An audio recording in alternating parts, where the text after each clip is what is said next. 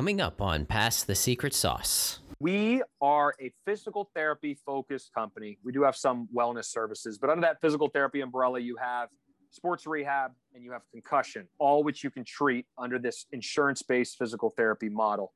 But it's a fitness-focused environment. So a lot of people think of physical therapy and they're going to think of, hey, they worked with me and now I can just kind of go about my daily activities. Instead, you come to us with your goals in terms of the physical activity levels that you want to reach or that you are accustomed to. And we kind of work in that gray area a little bit more. We're not focusing just on low level return to ADL type tasks. Our environment looks like a gym. It looks like athletic training tables on certain size. There is music. I would say that outside of that music, the environment is kind of a mix of athletic training room from college, which for anybody that's familiar with that, it's pretty social. It's kind of enjoyable, right? It's engaging. There's a lot of different people on there. It's not, an environment that you walk into and you're like, oh God, I have to go to the athletic training room today. So you got that and a combination of a barber shop and Cheers. Welcome to the show. I'm Matt Shields. On Pass the Secret Sauce, we unscramble the life stories, skills, and secrets from the most wicked smart minds and interesting people to uncover their experience and recipes for success that will help you get an edge on your own life. My goal is to help you rein in on the chaos that life throws at us by learning from other high achievers. If you're new to the show, we have episodes with founders, CEOs, investors, and leaders. So if you like to learn and are motivated to improve your life, then kick back and listen to our guests pass their secret sauce. Today on Pass the Secret Sauce, we have Dr. Josh Funk, who is the founder and CEO of Rehab to Perform. Rehab to Perform is a fitness-focused physical therapy company that was actually recently named to the Inc. 5000 as one of the fastest-growing private companies in the U.S. So Josh knows a thing or two about building a company and doing it very, very quickly. So today, Josh and I talk about his path, his journey to building Rehab to Perform, and how he's doing it so successfully and how he's growing it so quickly. Josh has great insights into building culture and marketing, and we get into all of that. We talk about all of those different topics and how he overcame a lot of hurdles when he was getting started. So if you're interested in the physical fitness or the fitness industry, this is going to be an episode that certainly is going to be for you. I hope you enjoy today's episode of Pass the Secret Sauce with Josh Funk. I would say a little bit chaotic, whether or not I was at my mom's or my dad's house. Parents divorced when I was 1. I had 2 younger siblings at each household. So, between parents and siblings, there was just always a lot going on. It's a very extroverted household. There's not usually a whole lot of quiet moments, and there's not a whole lot of small people. So there's a lot of food. So yeah, I would say controlled chaos at times. Really wouldn't have had it any other way though. Yeah, that's awesome. So did you have any entrepreneurial exposure when you were growing up at all? I didn't, but what I thought was unique was probably more just the, either military overtones, just with regards to both of my grandparents being in the military, one making a career out of it. I had a grandmother who was also an educator. I had grandparents who were coaches, and then just various people, honestly, throughout my family that were athletes, both in high school and in college. And I think that there are some certain traits that were just kind of passed along with regards to just how you operate on a regular basis. And I would say overall that they probably just set me up to be somebody that, is thinking in solutions, is thinking outside of the box, and ideally doing enough of a good job of being efficient and effective with communication to get people behind these particular ideas. Yeah, no, couldn't agree more. And obviously with the family members with the athletic background, I mean, obviously you have to have extreme concentration too, in that regard. So, that probably did set you up for quite a bit of success. So what happened after you graduated high school? Did you go to college? And I see the Ohio State sign behind you. So I'm assuming yes.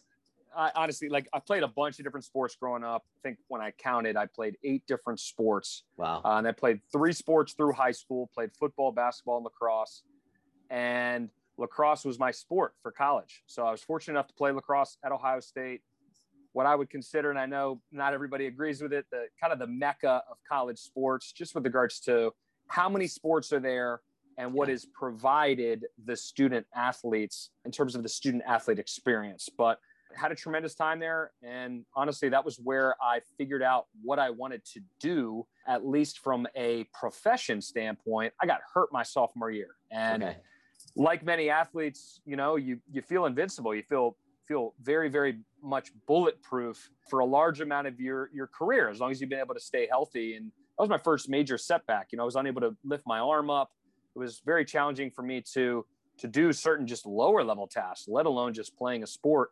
And I was given a diagnosis of a torn labrum, torn rotator cuff, and was told that I would need surgery at the end of the season, but that I could try to play throughout the rest of the season. And it's really where I just fell in love with the mix between rehabilitation and the performance side of things, obviously with the company name Rehab to Perform, but kind of seeing things a little bit more gray as opposed to these silos of, okay, I'm in rehab world.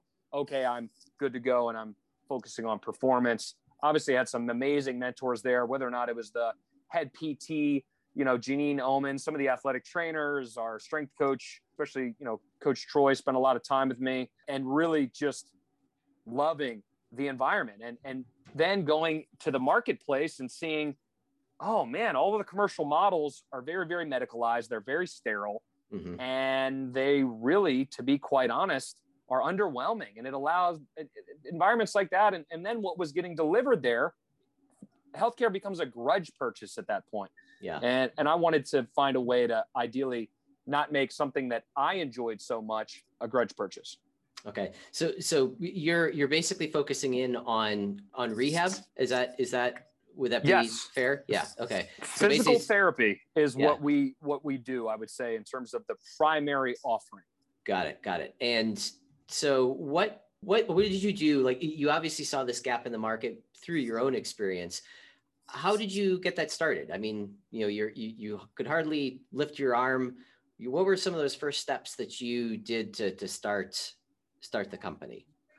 To start the company, you know, you always have to do an appraisal of self, and you have to be very honest with yourself in terms of where you are and then where you need to be. And you figure out the where you need to be part, honestly, through hopefully reaching out to other people that maybe have walked a similar path. And for me, going through PT school, and I went to the University of Maryland for physical therapy school, we had a heavy focus on the clinical side, but very, very little on business. So that being said, I was like, you know what?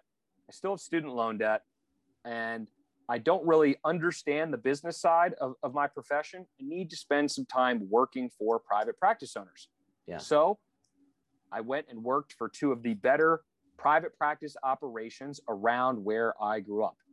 I worked on my craft, became a better PT. I learned more about the business side of things. And eventually I got to a certain point where I would say that I had 3 things aligned very, very well, at least with regards to where I wanted to be. I call them the 3 C's. You've got your intellectual capital, right? Which is the, you know, almost like your IP, so to speak, or your knowledge for your profession or knowledge for business. I had the financial capital, both the knowledge surrounding finances of the business, and then taking care of things on a personal finance level so that I could bet on myself. And then you have the social capital piece, which honestly is sometimes the most critical, because you could be great at what you do. You could have your finances all in order, but at the end of the day, if nobody knows who you are, what you do, and how you solve people's problems, it really doesn't matter. So that, you know, people think of sales, marketing. When I think of marketing, I think of just market relationships. Do you have enough market relationships to get out in front of people so that they think of you? And so when you were just starting, you mentioned that you were in a good financial position, because I think that's where a lot of entrepreneurs sort of stumble, where they never feel like they have enough to be able to get started, right? There's always something else. So I have to buy this for myself, or the kids need this, or whatever it is. How did you set yourself up where that wasn't a concern for yourself? I think a big part, honestly, was probably related to how I lived in graduate school and decisions I made in graduate school. In the beginning of grad school, I was told not to work. I was told to just focus on school. Well, I don't really listen all of the time to everything that people say to me. So I worked throughout graduate school. So I chose to have an income. I did a lot of different things. I played lacrosse, so I delivered camps and clinics to youth. I worked at the campus gym, which was work study, which is great because it's non-taxable income. I worked as a personal trainer, a small group fitness instructor as well. I had a small period of time where I was a server. And in addition, I was very, very fortunate to be able to play 2 years of, professional lacrosse in the National Lacrosse League. So earn an income there. So that is tremendous given the fact that most people were just kind of at a null, right? I was having net positive with regards to what was coming in.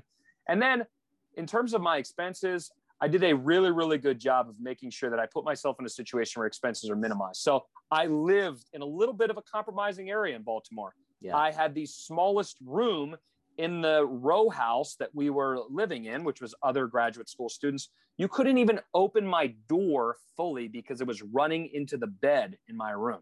I could not open my computer chair all the way away from the desk. It was pretty much a closet. So I was paying a very, very, very negligible amount for my base living expenses while I was there. And obviously this led into other frugal ways of just approaching some of the lifestyle purchases that people think that they either need or want on a regular basis. Then my third year of school, you can choose to take clinicals where you're paying for housing. I only did my clinical rotations in places where I had free housing. Okay. So it was another way for me to limit expenses. So grad school choices were significant. I only graduated with about $38,000 of school loans, where I had peers of mine that were graduating with, on average, 3 to 4 times as much that I had. And then I graduated and I said, hey, Mom, hey, Dad, do you guys mind if I bounce back and forth between your houses a little bit for a year? Yeah. And that was huge as well, because when you're finally making, a decent income, and once again, for the second straight year, you do not have to pay for housing. It makes a big difference when other people are paying $1,000 to $1,500 a month for their housing. So, it allowed me to really chip away at loans. I didn't pay them all off in the first year, but I did pay them off within 2 years, and was also fortunate through a first-time home buyers program to have saved up enough money to purchase a home about 15 months after graduating from school. But what was I doing in addition to my day job? I was working side hustles. So I was still doing camps, clinics. That was actually when I started my first business, which actually was a full-blown lacrosse services company. And I was also still doing personal training and small group training. So I was working a lot, but it was getting me somewhere. Yeah. Yeah. And the company, the lacrosse company that you started, again, how did you get involved with that? Obviously you had the background in lacrosse. What was the missing element that you were providing to the market? I think at the end of the day, just where I was in Maryland, there was not a tremendous amount of people who were able to play at the level that I was able to play at. Most of the parents that were having their kids play, much like my parents, had never played the sport. And there was just an opportunity there. And it really started, honestly, just with a couple private lessons, a couple small group sessions for people kind of around the area that I grew up in. But there was a time in graduate school where I had over 90 kids at a summer camp. Wow. Where I was like, you know what? There's something here. And I just ran a camp, and here's how many kids we served, and here's how well it went. And obviously there's a monetary thing associated with running that camp. So just looked at an opportunity through the relationships that I had developed, and was fortunate enough to be able to start a company called Lax Factory. There were club teams, camps, clinics. We did tournaments here and there, but those were kind of the biggest 3 offerings that we had going on. Yeah. Excellent. And did you sell that company? Do you still have it? I passed that company on in 2018. It honestly just got to a point where, once again, I went to graduate school for physical therapy. Yeah. Somehow that kind of like passion and something that was maybe a little bit more of a casual side hustle did turn into something bigger. Eventually we ended up serving 240 kids through the club teams alone on a yearly basis, with boys and girls. And honestly, it just got to a point where I was unable to keep the quality that I had wanted to keep. Vertus Technology is a custom business software solution provider. Are you tired of manual entry into an old system that creates more work than it helps? Does your company suffer from constant pain and frustration around its business processes? Do you spend a lot of time and money trying to hunt information down or figure out what is happening in your business? Vertus Technology can help solve all of this. We evaluate your current processes and then create custom software or mobile apps to automate and streamline your business process, eliminating a lot of those pains and frustrations. Unlike other systems, our goal is to digitize your current processes and systems so that your staff's learning curve is very small. If you're ready to take your business operations to the next level, give Vertus Technology a call today. And, try to make an informed decision on another opportunity for these people to be served by somebody who is solely focusing on this. Yeah. So is that the point when you leaped into the physical therapy business then? No, so that was 2018 where I transitioned that on. I started Rehab to Perform in December of 2014. So okay. I cut the cord at my day job while still doing Lax Factory and was kind of doing both for a little while. Mm-hmm. So there was about, it was the end of 2014. So I'd say probably about 3.5 years where I was doing both, and Rehab to Perform just kept growing. My day job just kept growing. And I think for me, obviously going to grad school, being incredibly passionate, I think there were some things that lifestyle wise where it's a little bit easier to focus on things that are going on and during the middle of the day. The nice thing about a lacrosse services company is that it's on the weekend and the evening. So from a side hustle standpoint, they're complementary. Right, I'll tell you, yeah. But it just gets to a certain point where there's no hours in which you can't do things or have people think that you're available. And that gets to a point where because of the scale, it weighs on you. And it got to a point, as I mentioned again, where my focus was going so much into Rehab to Perform. The lacrosse thing was growing so much that I was unable to really focus on delivering as much quality as I could on the lacrosse side of the house. Yeah, no, that makes sense. So the rehab company, you started this and you said that it kept on growing and growing and growing. What was the growth factor that you were using? How did you get it to grow so quickly? Because you guys have made the Inc. 5000 list now, correct? For Rehab to Perform. Yeah. We were on the Inc. 5000 last year. I think we were number 57 in the DMV area, which includes DC, Virginia, Maryland, and actually Delaware. I don't know when this podcast is going to drop, but I think it's going to be after this particular date. So I can share it right now. We just made the Inc. 5000 again for back-to-back years. Congratulations. And we actually are higher on the list. So I'm super excited about that. Last year, as I mentioned, we were 57 locally, and then we were 1,201 with regards to everybody in terms of private companies in the United States. This year, obviously, with us being higher locally, I think we're probably going to be higher on a regional level, hoping to have cracked the top 1,000, but we'll see. We don't have that information yet at this point. They only have the regional numbers out. That's amazing. That's great. So, and you just started that in 2019, right? So you've done all that. You've made the Inc. 5000 and Rehab to Perform started in December of 2014. So I remember I had that 3.5 year period where I was doing both, and then I transitioned Lax Factor on in 2018. So I would say that it's been nice to fully devote all of my time, energy, and attention to Rehab to Perform for about almost 3 years now. Okay. Got it. And 2 of those 3 years, you're already getting accolades for that growth. So that's fantastic. Yep. And sorry, not to interrupt you, but I just feel incredibly blessed. We have the right people. And after a year like we had this past year, we have the right people, the right seats on the bus. So we're thriving right now. So how do you find those right people and how do you know they are the right people in the right seats? That's another one of the big problems that a lot of entrepreneurs struggle with is, finding the help, finding people that can take those challenges and run with them. I think this is going to go a bunch of different directions, and some of it is luck. Some of it's timing. Some of it is strategy. I would say it's more likely a collection of all three. the first person that was on our team at R2P actually was there day one of the company starting.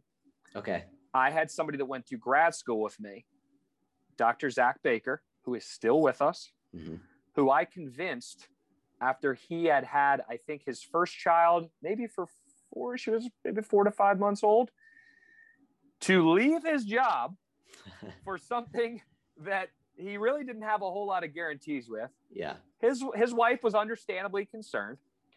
I wrote him a check for each month for 3 months. And I said, I've got December, January, and February.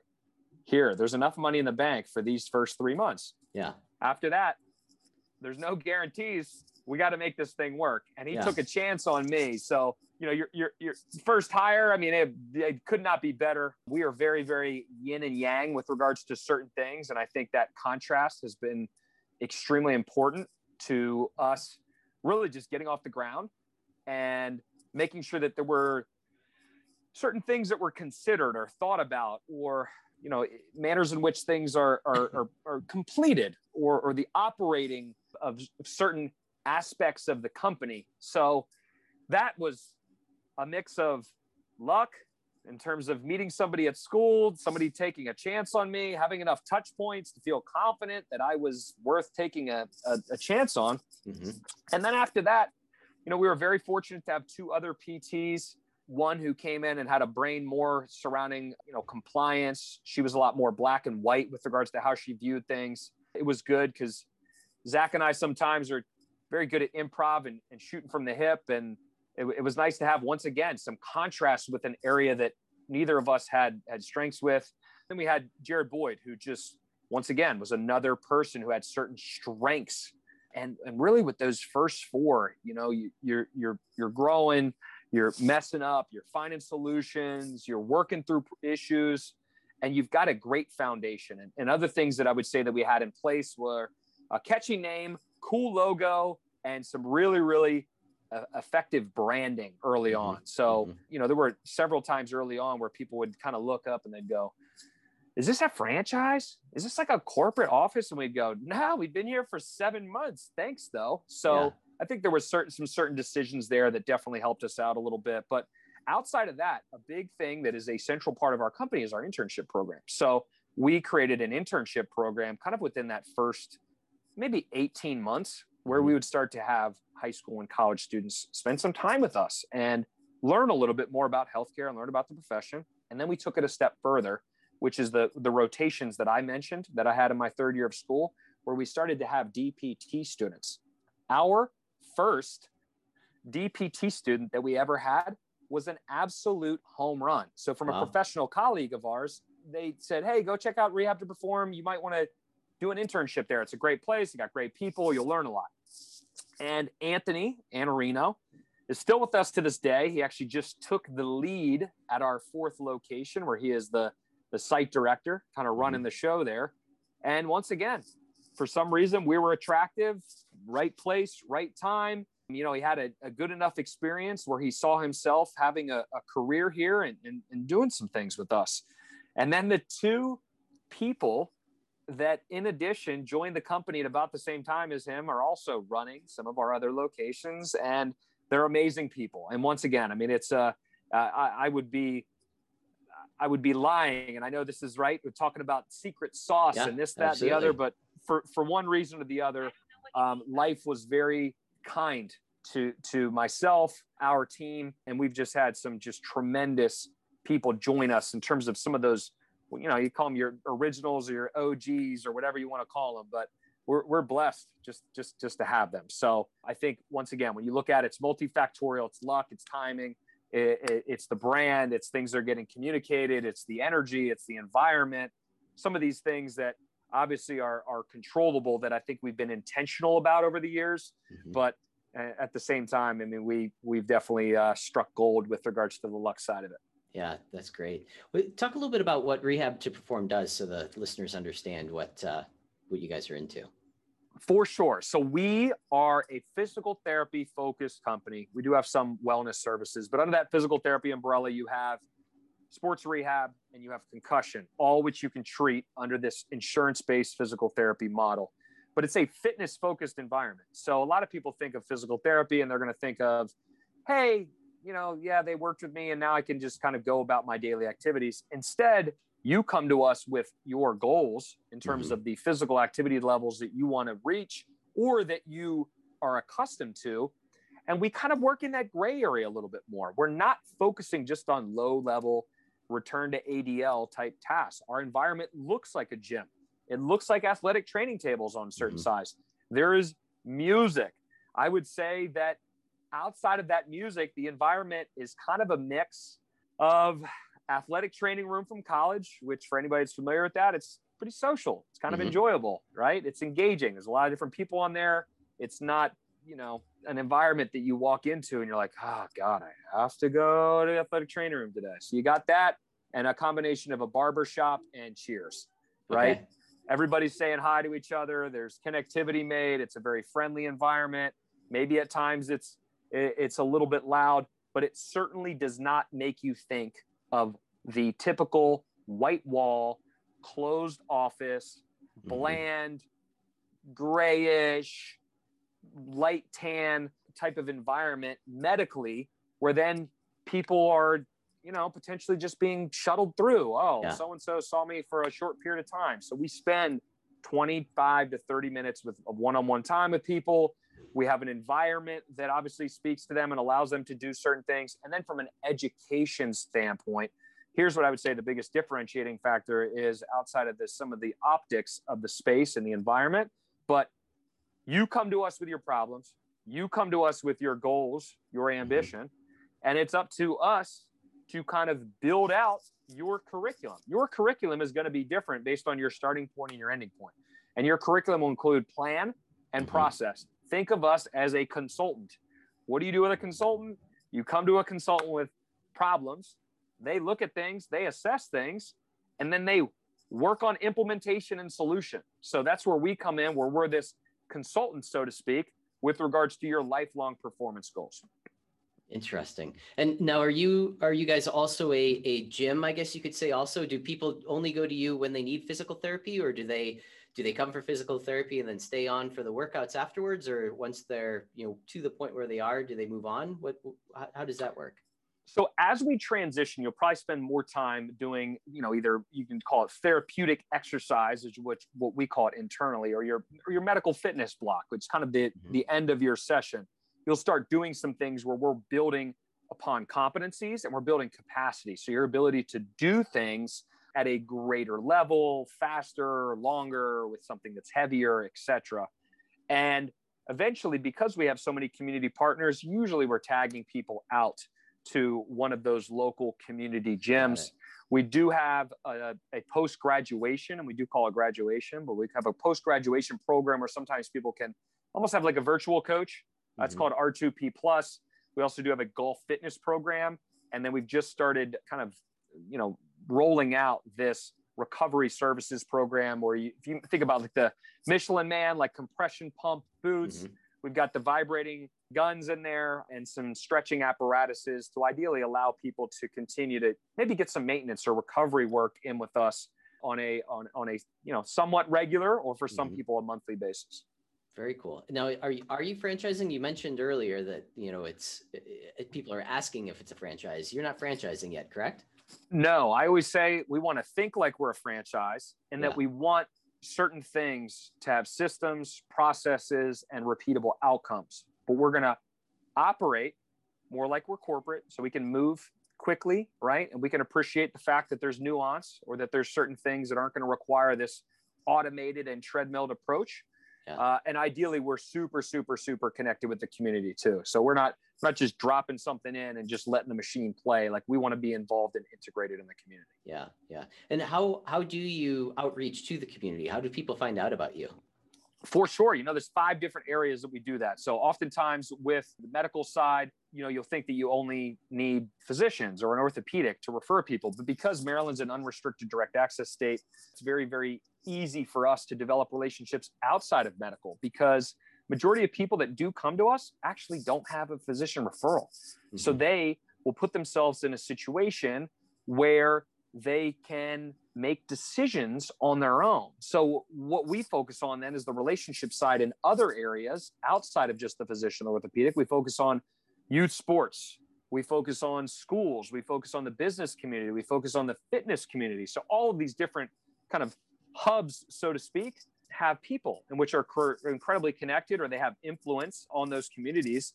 And we just look to get in front of people, ideally deliver value, more focused on wellness or preventative or maintenance of true health, in the instance that at some point, the more that we're delivering value and we're connecting with these people and we're offering our thought leadership, the more likely they probably are to think of us when something does pop up. Yeah. So you're basically marketing your knowledge, marketing, the things that and training people basically as you go out to those different areas. Yep. Or giving them knowledge and teaching them. So that's fantastic. Yep. If somebody want to learn more about Rehab to Perform, what would you say is the best way to get in touch with you guys? Check us out on rehabtoperform.com. We'll have a new website out very, very shortly. And then Rehab to Perform, that is at Rehab, 2 Perform on Instagram, Twitter, LinkedIn, or Facebook. Oh, very cool. And of all of those different marketing channels or social media channels, which ones are working best for your company right now, would you say? That's a good question. I would say that Facebook is tremendous, at least in terms of marketing to our current or previous clients or patients, however you want to coin that. And the reason why that is we have a very good Facebook group. It's very involved, and we're regularly putting content into that ecosystem. Mm-hmm. I would also say that our ideal target is the person who typically is the same, demographic as Facebook. So for us, and I don't think it's any secret, women are tremendous decision makers when it comes to where people are going from a healthcare and wellness standpoint. They are the family decision maker for the husbands, the kids, the in-law, whatever. So, that demographic is typically more on Facebook. It's not to say they're also not on Instagram, but Facebook is a tremendous source of connectivity for us. I would say outside of that, we do have digital marketing ads on Facebook and Instagram and Google, which all provide us with the opportunity to get in front of people. LinkedIn is probably more professional facing. So more of like what I'll call our internal voice, where we are speaking to colleagues and other people that are kind of doing some of the same things that we're doing. And then, when you talk about Twitter, I think it's an area we're spending a little bit more time. Admittedly, I'm probably spending more time on there than we're trying to, create content in terms of at least that channel. Yeah. No, this is fantastic. Josh, I certainly appreciate the time, and congratulations with being 500 for the last couple of years. So hopefully you'll be able to notch it up a few more even next year too. Hey, cross my fingers, and just feel blessed to be in this position. No, it's fantastic. Congratulations on all the success. Thank you. Thanks for listening. And remember, pass the secret sauce.